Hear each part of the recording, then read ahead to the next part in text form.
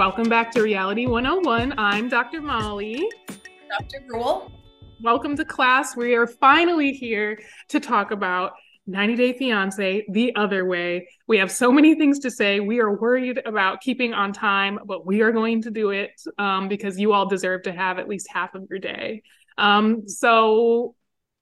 think that from that, we've been covering Married at First Sight, which is also available wherever you get your podcasts. But as avid 90 Day fans, I'm telling you all that what I tell my students is like, get ready because I'm about to nerd out. This is where I'm about to nerd out.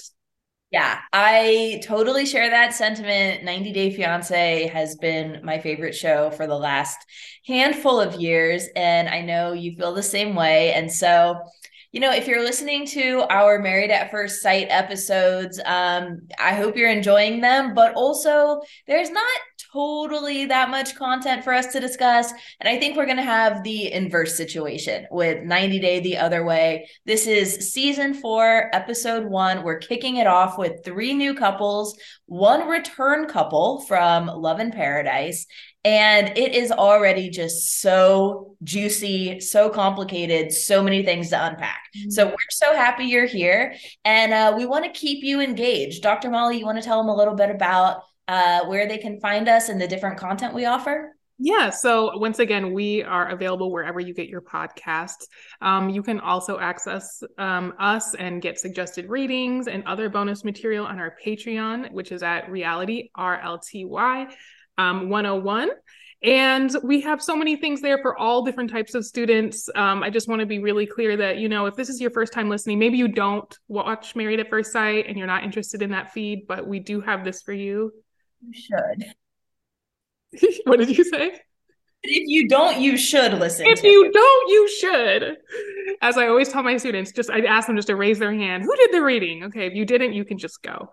But if you are watching Married at First Sight, please, please, please pick up 90 Day too, because this is going to be dope. So we're on Patreon. We're also on social media. Yes, we are. We're on TikTok, Twitter, and Instagram. Our handle is RLTY101. That's for the Reality 101 podcast with Dr. Molly and Dr. Rule, talking trash with and for students of reality TV. So we're happy you're here. And I know I'm just struggling to even contain myself because there's so much I want to chat about today. So, Dr. Molly, what couple do you want to start with? Oh, I'm so, so, so excited. I'm just going to say it out loud that I have so much to say about Danielle and Johan. So let's start with let's ease our way into it. Let's just get a little taste. Let's start with Jamie and Chris. Okay. Jamie and Chris. Mm-hmm.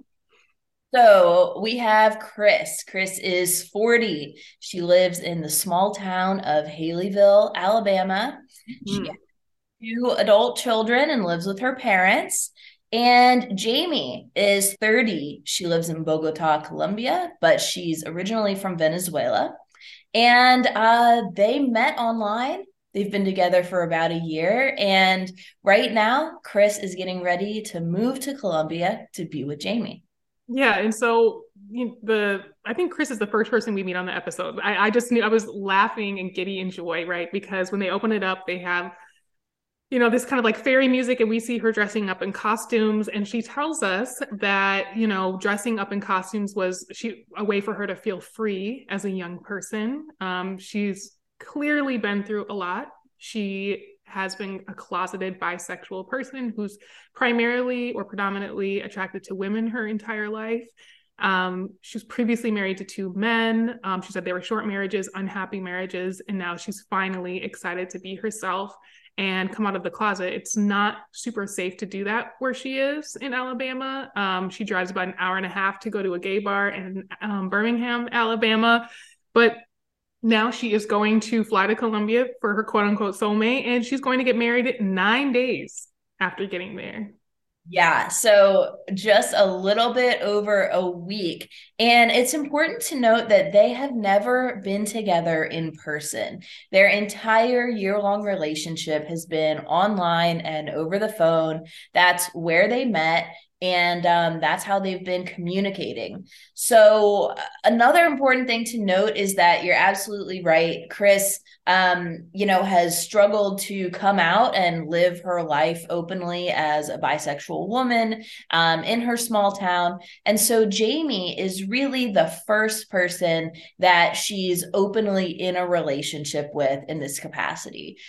She has experience having sexual relationships and other, smaller scale relationships with women, but Jamie is somebody that she's in love with and is really excited to step out as a full sort of committed couple in the public. And similarly, Jamie has somewhat of a parallel experience, right? She talks about growing up in Venezuela and, being gay or being bisexual, not being socially accepted at all. And in fact, she said that it was not on her radar to the point that her therapist actually brought the issue to her attention and said, are you maybe interested in women? And it seems like since then she has embraced, being lesbian as her primary identity, but nevertheless has never had a girlfriend. And so Chris is her first girlfriend as well. Mm-hmm. Yeah. And right, she has this amazing declaration where she's like, lesbian today, lesbian tomorrow, lesbian next week and next year. It's like, you get it, girl. But we also find out about Jamie that maybe she did have a girlfriend before, right? Because in Chris's 1 year of knowing her, right, which was impacted, all these relationships have been impacted by COVID. She did find out that Jamie, was hospitalized and then kind of went dark for a period of time. And then she found out that she had a partner in Texas. Or at least that she was supposedly hospitalized, right? So this mystery person from Texas apparently reached out to Chris and said, Jamie and I have been talking and communication, but also I see that you're in the mix. And right, it blew up. This was about 6 months or halfway through their relationship.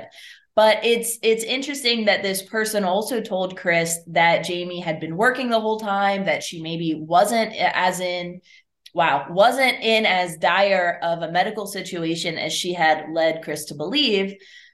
But then also that's really what Chris keeps coming back to as the impetus for moving to Bogota. She says she can't wait because she almost lost Jamie to COVID, right? And she can't stand the idea of waiting any longer or potentially losing her again.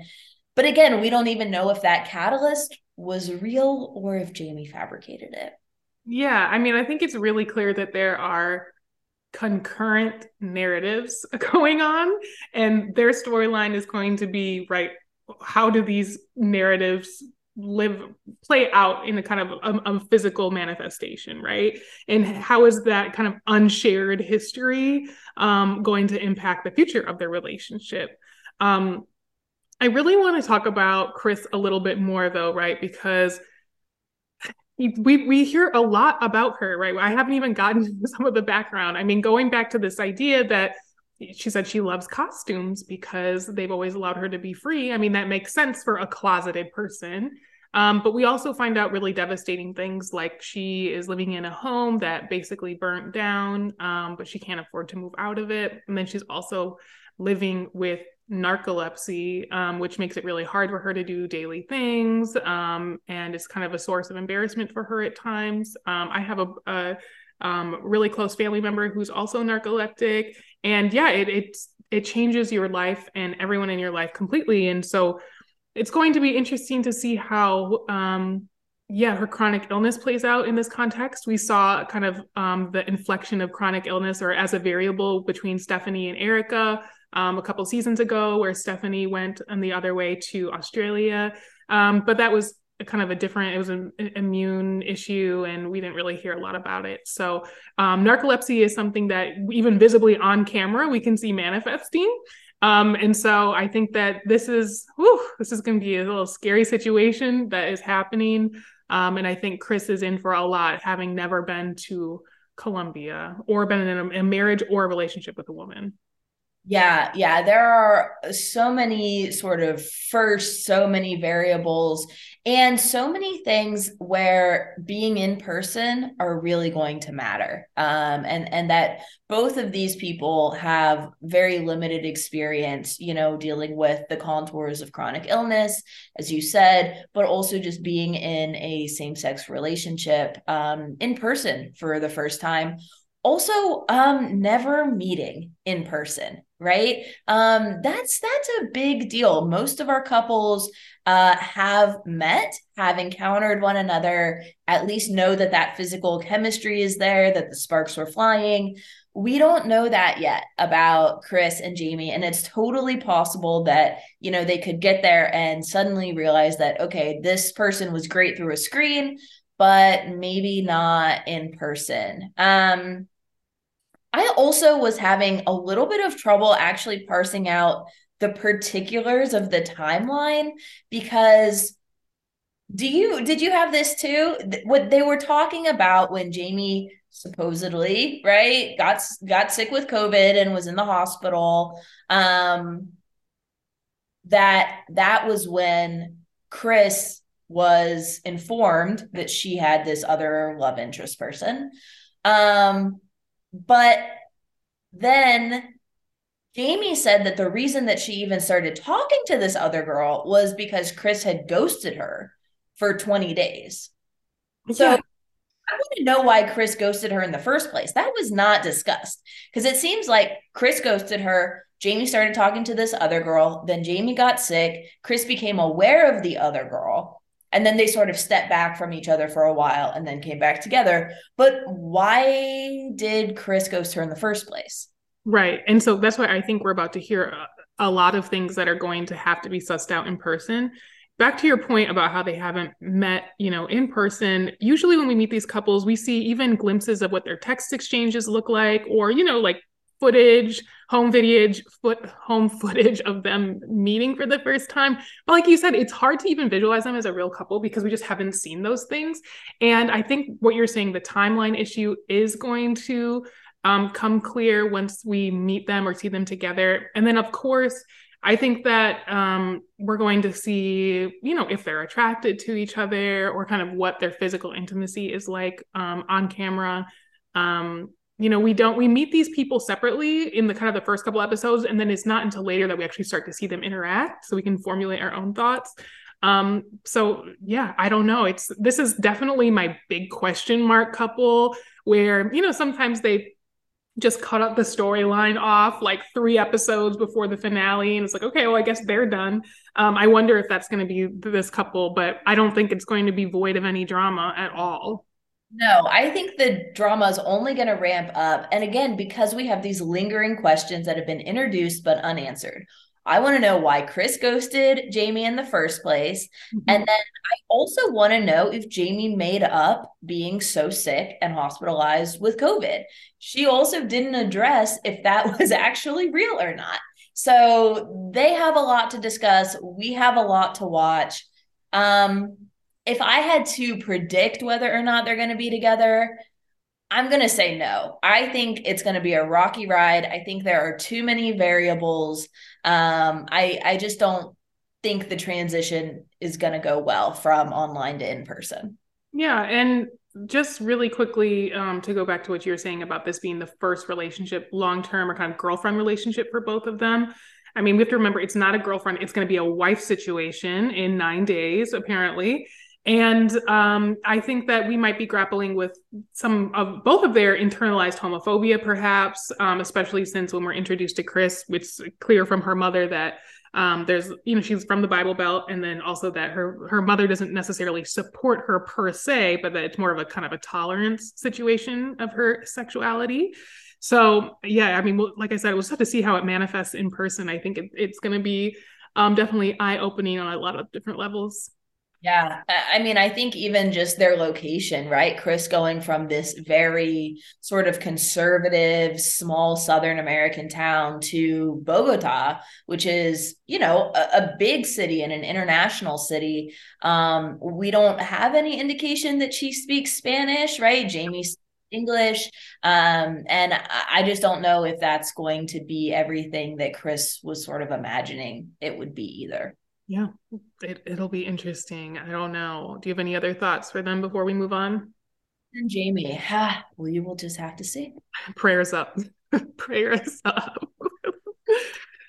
Oh, okay, you choose, Dr. Rule. Who are we going to next? Okay. Let's do a softball. Rishi and Jen. Okay. They were the least interesting couple for me. So we have Rishi, who's 32. He lives in Jaipur, India. He's a model, he's a fitness trainer, but he also wants people to know that he has a master's degree and a law degree and actually worked as a lawyer. So he introduces this to sort of confront any ideas about him being maybe vapid or uneducated, right? He is a professional. Jen is 46, so she's significantly older than him. She lives in Stillwell, Oklahoma, and she's a farmer and lives with her family, again, in this pretty small town. Yeah, and you know, she really sets herself up as someone who is really only in Oklahoma kind of as a pit stop. She sees herself as a nomad. She's had long-term relationships, but they're not really what she needed. She felt long-term. She's always thought of herself as a Rolling Stone. We don't really get his type of, we don't hear him mirror really anything like that with him in himself. But we also just, I feel like it's important to note the way that they set themselves up is she says, oh, I'm in Oklahoma now, but this isn't like really me, right? She even doesn't have an accent like her brother has. I love the B-roll of her shoveling like horse shit. But you know, she's very quick to be like, you know, I only come here like when I need a break, and only access my ancestral land when I need a break. But Rishi, on the other hand, right, is Mr. Like, I know I'm hot, but yeah, I do have all of these degrees. And it's like, sweetie, like, you're not fooling anyone. You can be smart and vain. I mean, look at me. But Described him as a douchebag when she first. I know. And everything she described to me was douchebag behavior. I met him in a hotel lobby and he immediately started showing me pictures of his modeling career. I would have just gotten up and left. Like, Yeah, their connection point, I'm not that sure about. I'm not sure how strong it is because again, it seemed like it was a sort of chance meeting. She didn't like him up front. Nevertheless, they became friends, so they stayed in touch. I wanted a little bit more about that, right? Like if you weren't into him and didn't like him, why did you stay in touch? How did you stay in touch? And then even now she's like, I don't really know why I like him. I can't say what made me fall for him. He's just different. And it's like, okay, well, he's different.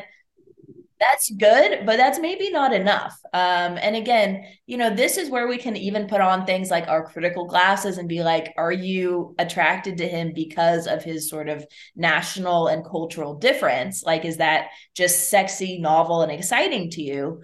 Or do you actually like this human being? Mm. You can't say why you like the human being.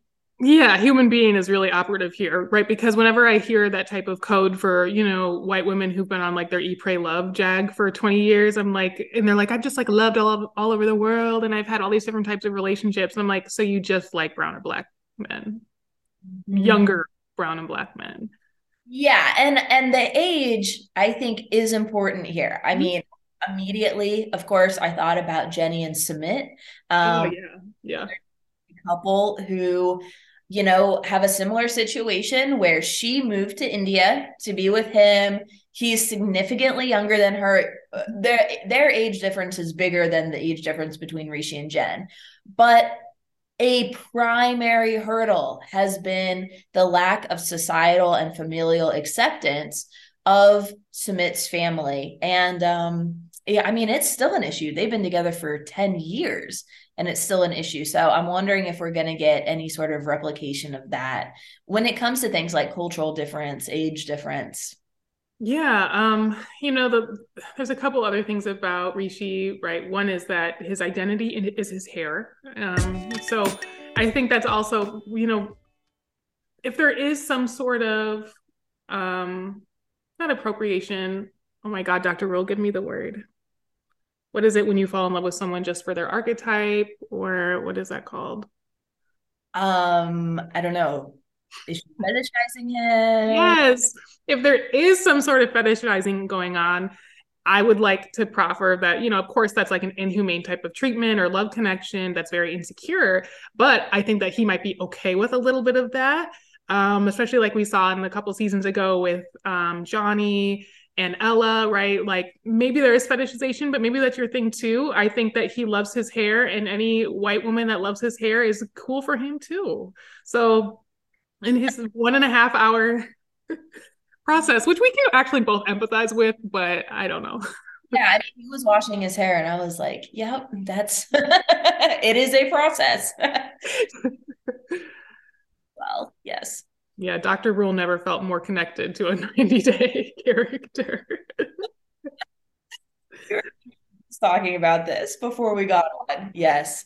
Um, okay, the other big red flag for me is that he proposed within a month of Mhm.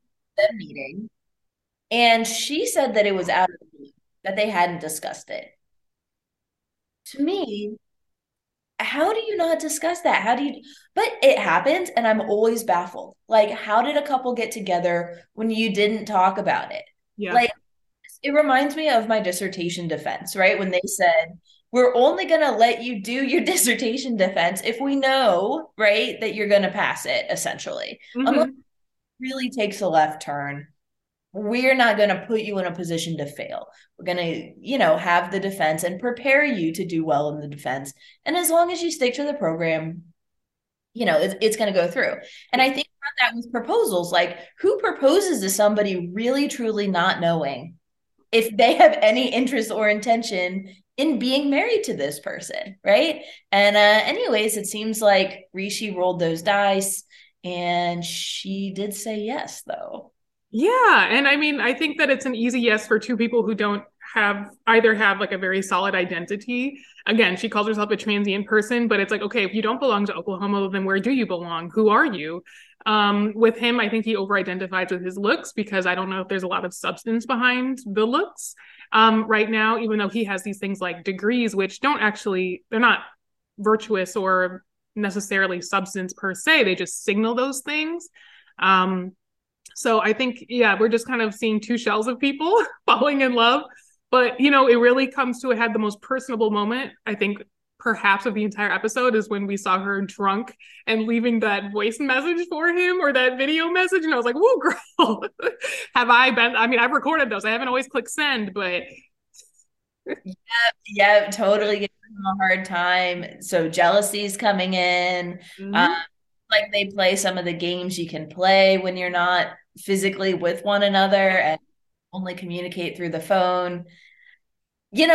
For me, they're a no. I don't think it's gonna work. I think it might be an infatuation. But the proposal, the jump from infatuation, the jump from he's a douchebag to now we're getting married is just not one that I think is gonna last. Yeah, I totally agree. I think this one's gonna be actually not even very eventful. I think maybe we'll see her go over there and I think she's maybe like more cultured than, let's say, Jenny of Jenny and Submit. And so she's not going to have some of the same culture shock. But I think that, yeah, she's going to be uncomfortable with some of the attention that he gets. And, just a 90-day theme is jealousy. And so we'll see how it works out. Okay, I was just gonna say, I'm gonna call it right now. She's gonna get jealous of the women that he trains in the gym. It, Yeah, even though it's come up with oh, what are their names? Ari and Vinny, City, right? It's gonna come up here. That's gonna be my bet. yeah, I completely agree. The gym. Such What a great scene, though, in 90-Day History when she storms in. yes. A little crazy, but that's okay. A little. Okay, who should we move on to next? I'm getting the feeling, I don't know if you're doing it, but we're breezing through some of these uneventful couples so that we can spend most of our time on Danielle and Johan. So much to say. Do you want to go there, or should we talk about Gabriel and Isabel?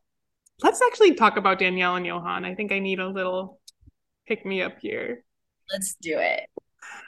Okay, so we meet Danielle and Johan on season 2 of Love in Paradise, originally called Caribbean Love. It was on Discovery Plus. They rebranded it. Now it's Love in Paradise. And then it aired again on TLC Classic a couple weeks ago. And so this is a continuation of the 43-year-old woman from New York City who's a history teacher, who recently found the Ife faith. Just put a note in there, and we'll talk about that later. Um, and she is of Latinx origin, but is not Spanish speaking, or wasn't born speaking Spanish. And then she now is in the DR, and she found her vacation bang. And she Yeah. saw him across the hotel lobby and said, "I'm going to marry that guy," just like every other white woman who went to the resort that day. Yeah, she did. So she also is a yoga and wellness business owner. That's sort of her side hustle outside of her teacher job. And then we have Johan, right? 32. He's Dominican. And like you said, he's a personal trainer who works at resorts. And that's exactly where they met.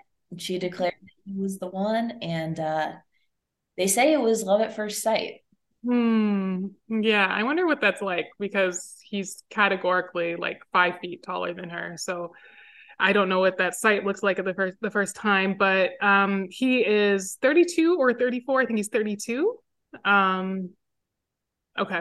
And during Love in Paradise, we meet his family, we meet him, we see that, he's living in a part of the DR that is very underserved. And he describes life there economically as just, you work your whole life never to get ahead, and it's just day to day.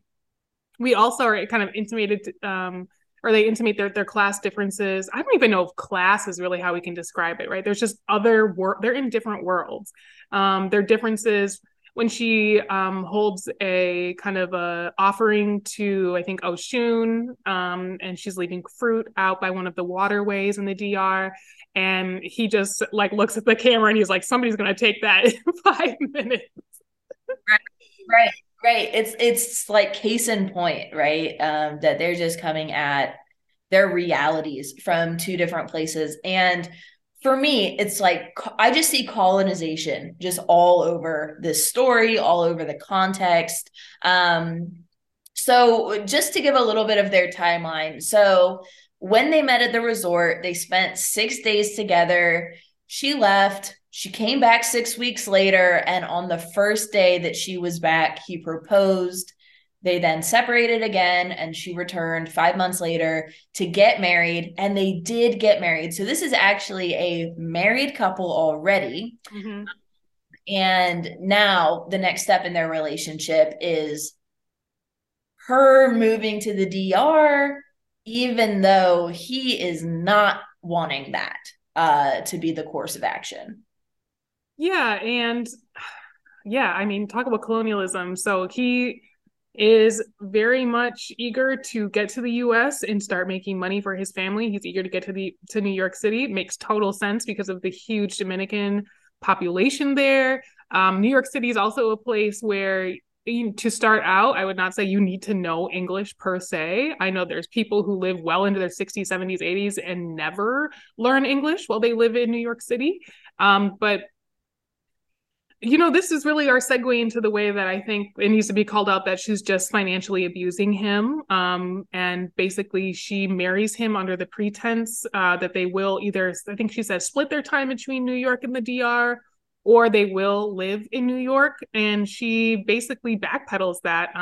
She's says to the camera that she decides she hasn't filed the paperwork. And she even goes as far as on camera says in English, again, a language that he does not understand, that, "Oh, I have a lot of things to do this trip. And one of them is to tell Johan that we're not moving to New York." Ha ha. And I just found that so disrespectful. In front of him. I mean, with arms wrapped around him, he's embracing her. They just had this moment. And right, she deploys the language barrier to tell the audience and tell the camera about her plans and leave him in the dark. And yeah, extremely disrespectful, extremely paternalistic, right? That she's the sole decider in the relationship. And Yeah, I mean, some of the other things that she talked about with her friends, for example, is that she has this urgency and she says she never wants to come back to New York again. And, whatever. I'm actually sympathetic to this. Could understand wanting to not live in New York, right? It can be a real pressure cooker.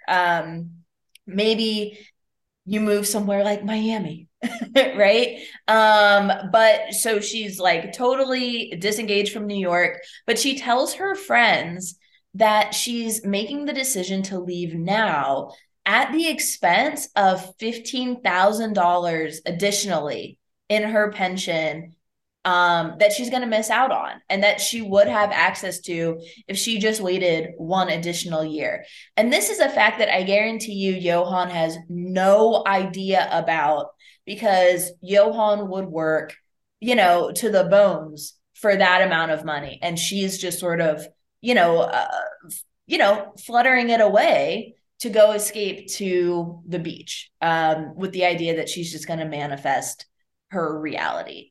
So I think there's a serious dose of delusion, but I think the delusion is really rooted in this idea that like the colonized world is available for settlement, and that as a white presenting person you can just go and life will be manageable and good for you there, and that you can just continue to live in this space and exploit these resources without facing the hardships that the people who do live there encounter on a day-to-day basis. And I think that's the tension between the two of them. Yeah, and solely based on the fact that it is extremely affordable to live there, without any nuance to the fact that the reason it's affordable for her, or the reason that it's affordable for her is also with the same reason why her husband is underpaid and why his family has to rely on every single person to contribute to the household. So her kind of boasting about, and to cut myself off, I'm sure when they first met up that she was constantly bragging about, I can afford this hotel. I mean, I pay $4,000 a month in New York City for my apartment.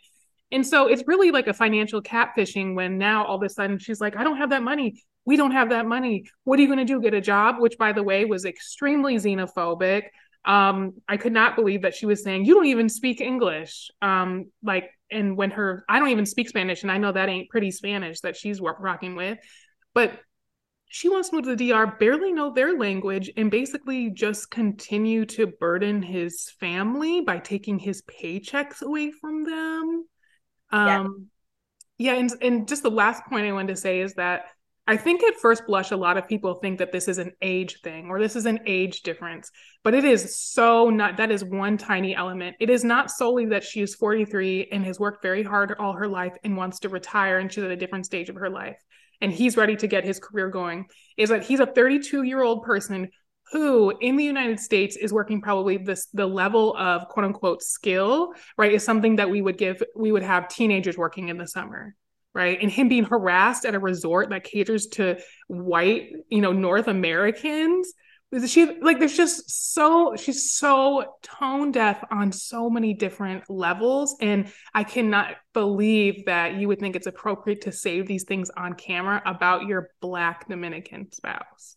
Yeah. And I mean, even to catch viewers up to something that happened in Love in Paradise that was so important was prior to them getting married, Danielle went with Johan to his family's home and she talks about being shocked at the conditions that they live in. And she says, I always knew that they didn't have a lot.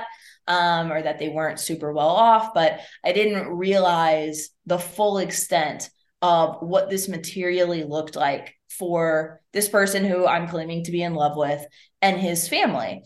And they have a conversation that I think is a very common conversation, which is that they also, the family, have expectations for Johan as a member of the family and as a contributor. And as, someone who they're thinking through these themes of immigration with, and they all support him going to the US so that he can earn money, right? And continue working hard, and send some of that money back to them, right? Because that's their family dynamic. And we see this across, many parts of the world.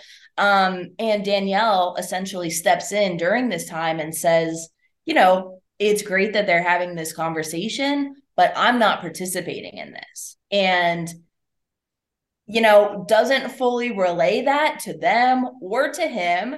But again, just like this plan to move to the DR and not to New York, she's not communicating and is really just sort of steamrolling how she thinks things are going to go with their finances, with their location, with their marriage.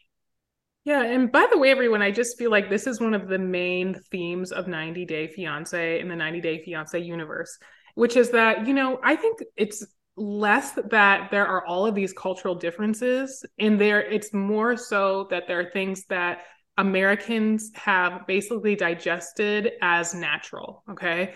So for instance, we see literally every season, there's multiple couples where someone's sending money back to the family and and then the American spouse or partner is upset about that, right? That's nothing new between Danielle and Johan.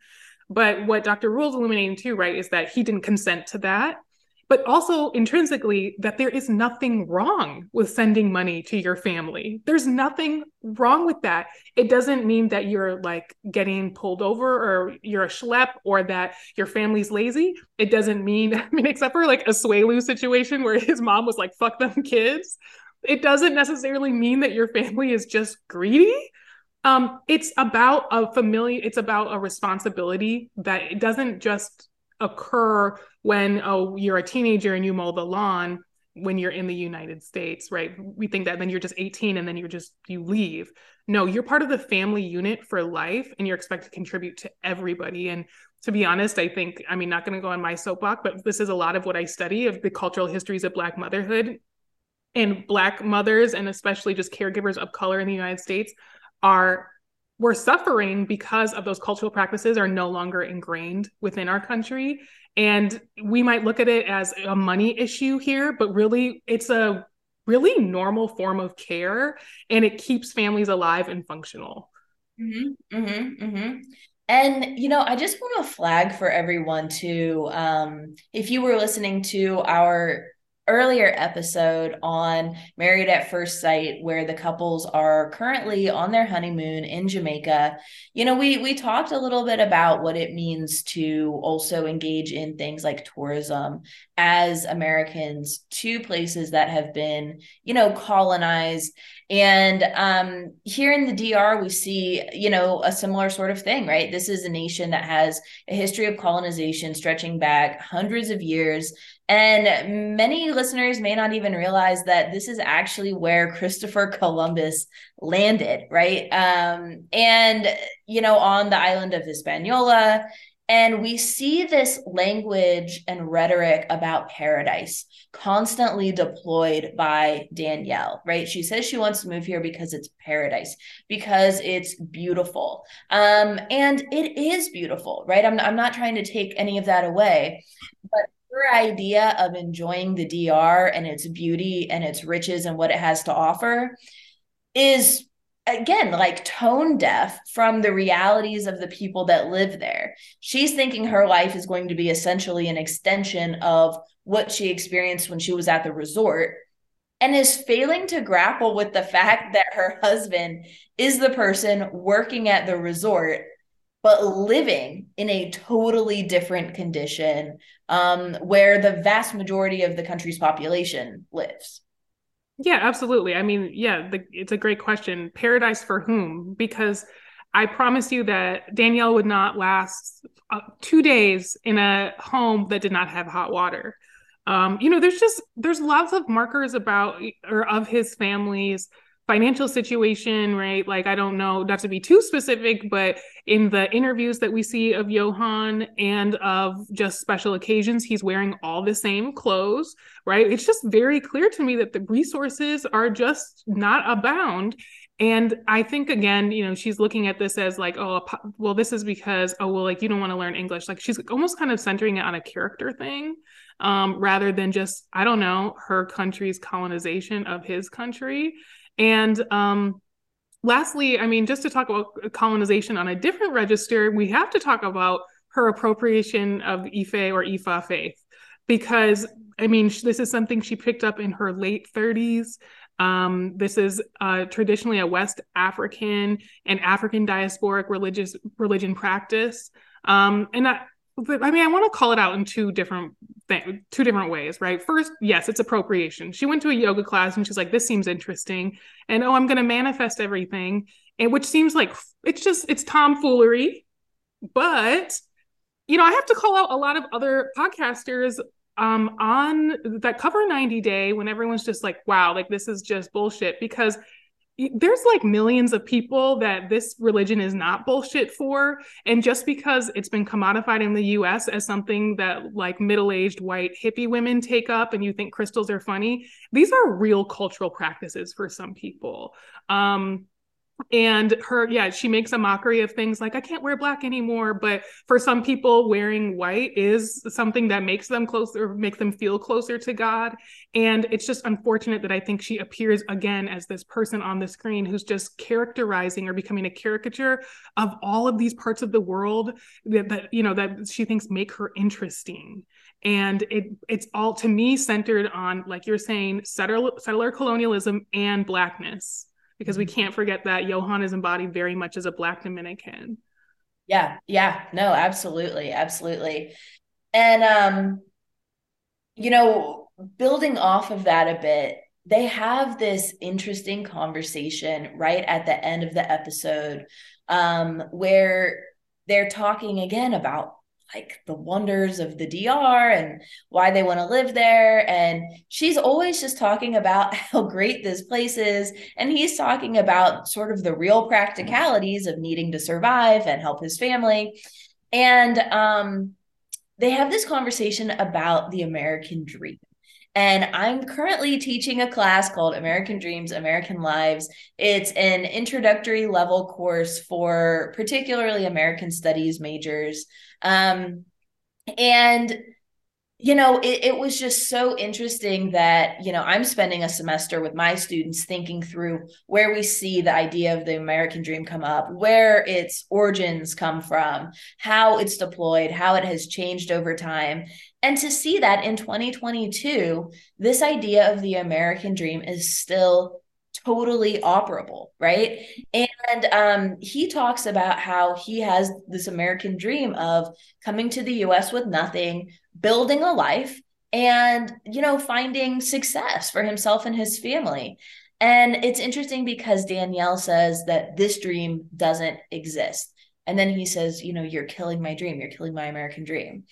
And what's fascinating to me about that is that I think that there's just a level of nuance that needs to be added to the whole thing, because I would actually say that in this case Danielle is correct, that this form of rags to riches in the United States, especially for people like Johan, who are Black, who are non-English speaking or specifically Spanish speaking, it is not an easy road where you just land here and then suddenly find yourself in suburbia with 2.5 kids and one breadwinner, which is how the American dream is often touted.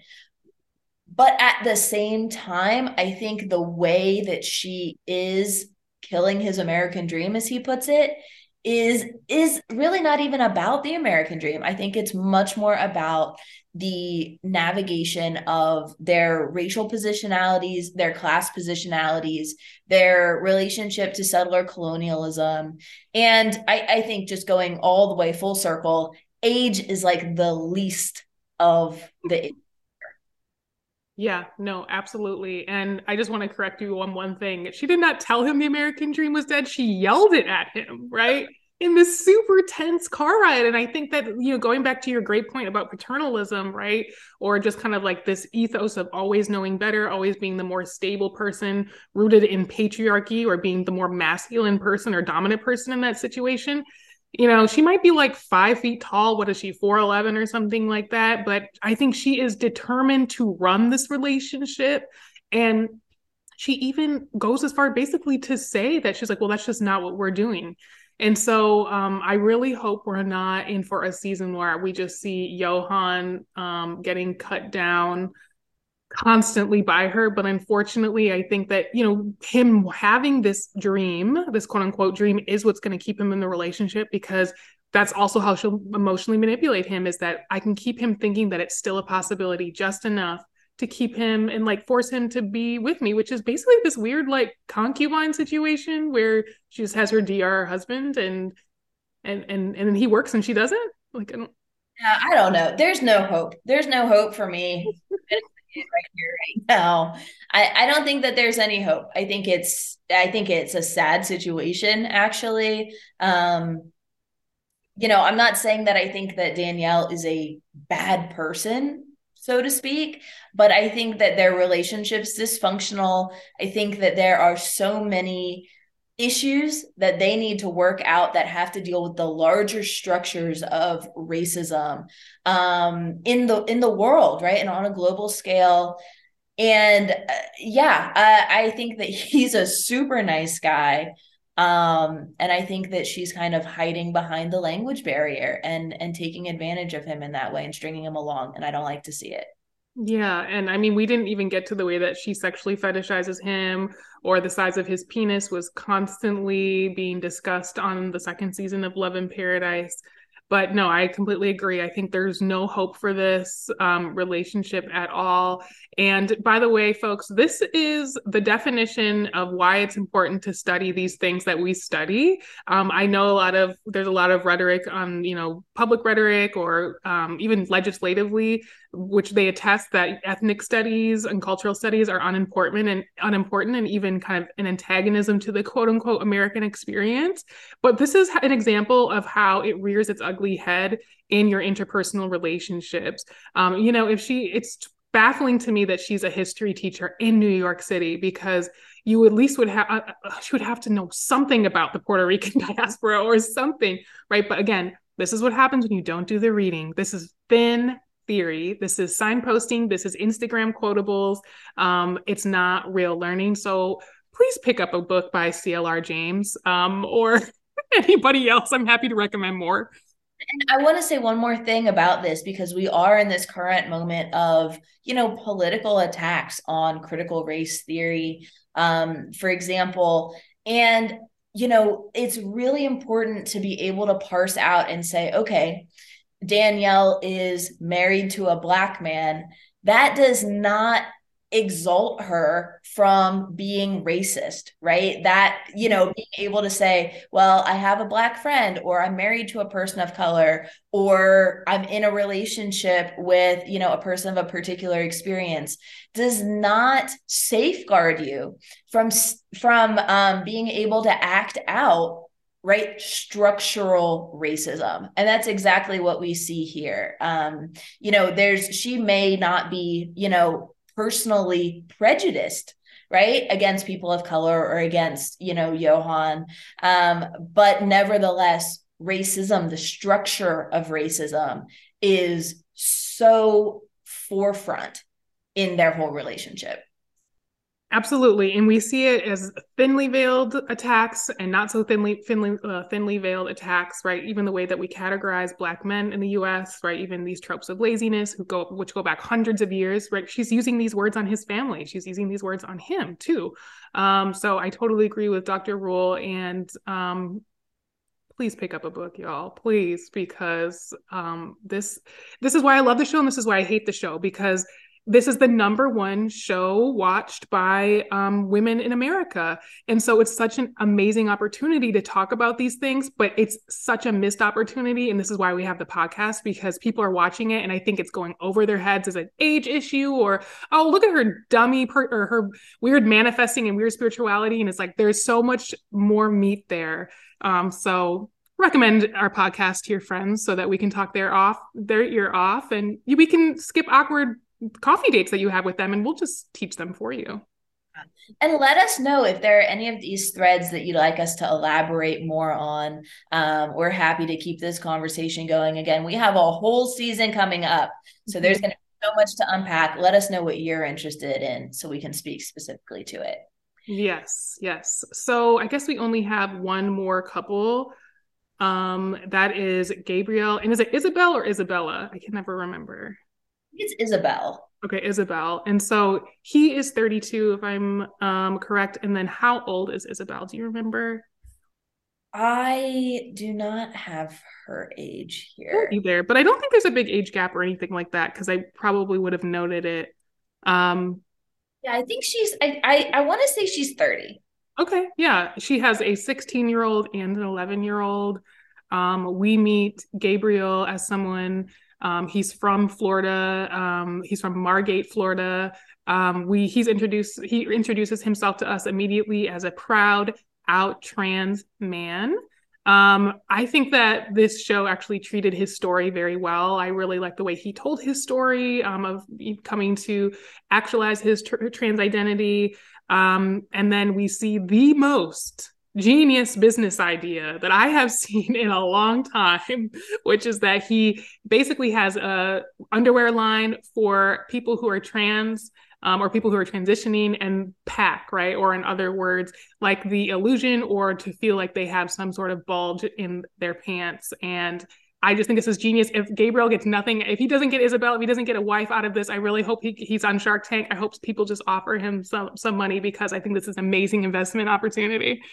More Proudwear is what it's called. And yes, so he sews, sounds like hand sews these foam bulges that he molds into the underwear.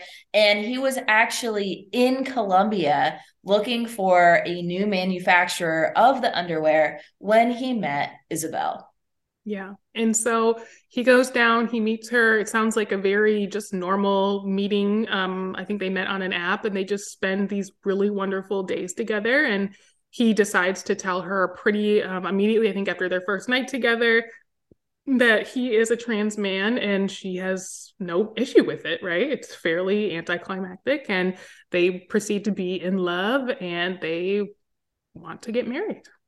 They do. And so right now he's planning to go down to Medellin, where he is already currently renting an apartment that she lives in full time. She moved out of her previous place, moved in there full time, presumably with her kids.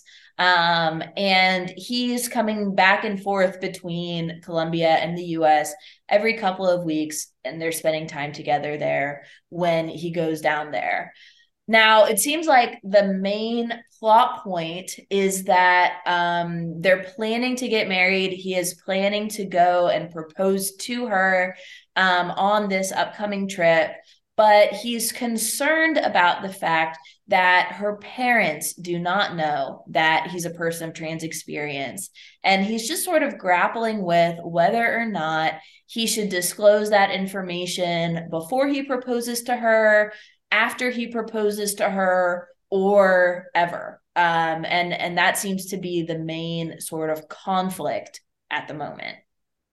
Yeah, and I'm not a trans person. I'm cisgendered. So cisgendered means that I identify with the sex, my gender identifies with the sex that I was born with. And so I do not know the experience of being a trans person and, feeling desire to come out or not want to come out. But we do have to really realize that this is a question not just of disclosing something or really about a secret. This is really about his safety. Trans people are murdered all of the time. And he meets with his friend Keon, I think their name is, who's also a trans man. And they discuss this, right? They talk about how they are trans men who quote unquote pass, right, for cisgendered. And so at first glance, they maybe don't read as someone who is trans. And so they move through the world differently than, say, a lot of trans women. But that was something that Keon was worried about for Gabriel. Yeah, absolutely. I mean, there's the possibility of physical violence, right? There's the possibility that even just disapproval of her family of his status of being a trans person, would cause her to leave him. There are real stakes here. And one of the things I really appreciated in this conversation between Gabe and his friend is that they talked about how there's really just no one answer that fits all people, that fits all scenarios. And I appreciated the nuance that they brought to this issue. I love that we're getting visibility, right, of same-sex couples, of also having a trans person in our lineup this season. I think that 90 Day Fiance is doing well to think about representing love, because it's not only the sort of traditional man and woman arrangement that the majority of their previous seasons encompass, and also that we still see on shows like Married at First Sight. So I think this is why 90 Day has the edge, is because they're reflecting things that people want to see and that people are interested in, and real experiences. Yeah, no, I mean, to echo what you're saying, I love just the nuance between this conversation between Gabe and his friend, because I think that's something that's I mean, this has always been the case, but something that has been giving a lot of just voice recently in queer studies and in queer of color critique, is that Black people or people of color who are trans or identify as queer do not have to come out, right? They don't owe anybody anything by identifying with any labels that really weren't made up to describe them. And especially as a trans person, it's yes, it's absolutely about safety, but we also have to think, you all, about critically, it is just not always necessary for people to come out. You don't always deserve to know people's identity. You don't get to know. You don't get to ask questions. And it really invites us to engage Gabe and encounter him solely just on his humanity, right? Not as like a trans man, but just as this person who wants to marry Isabel, wants to get his little tattoo of her name, which is super cute.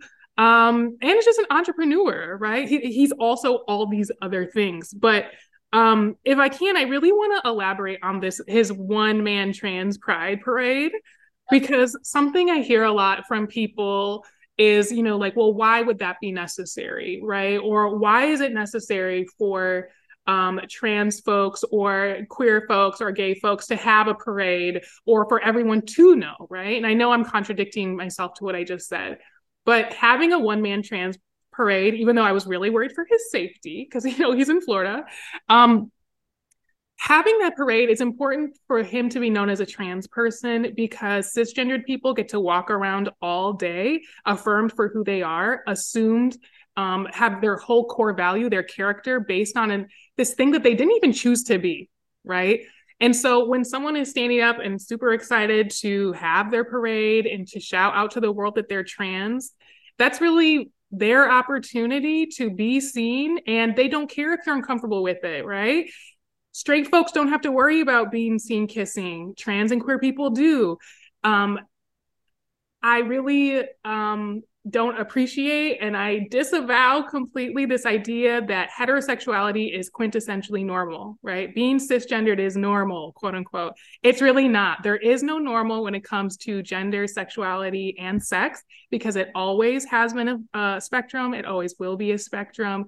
And this idea of normalization of hetero relationships and just being cisgendered, as Dr. Elizabeth knows way more than me in American studies, is really a fabrication. That has been the American dream that we've been sold. Him being like in our face about being trans, that's no difference than y'all making me watch Love and Hip Hop for like 14 seasons and making me watch these fictionalized couples make out all the time. There's no difference. Yeah, and just to echo that and build on that, Gabriel is somebody who is living really authentically, right? It seems like. And he has this business that I hope is thriving for him. That's designed to support people who were in a similar situation to him, right? Going through a transition period, from male to female.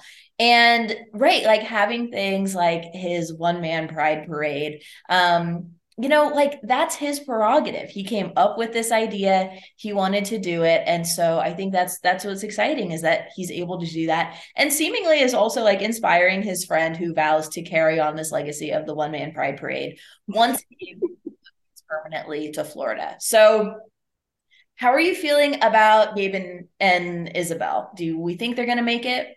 I'm super excited to see him just be in Colombia and just like do his thing. I'm really excited to see his business, how it operates there.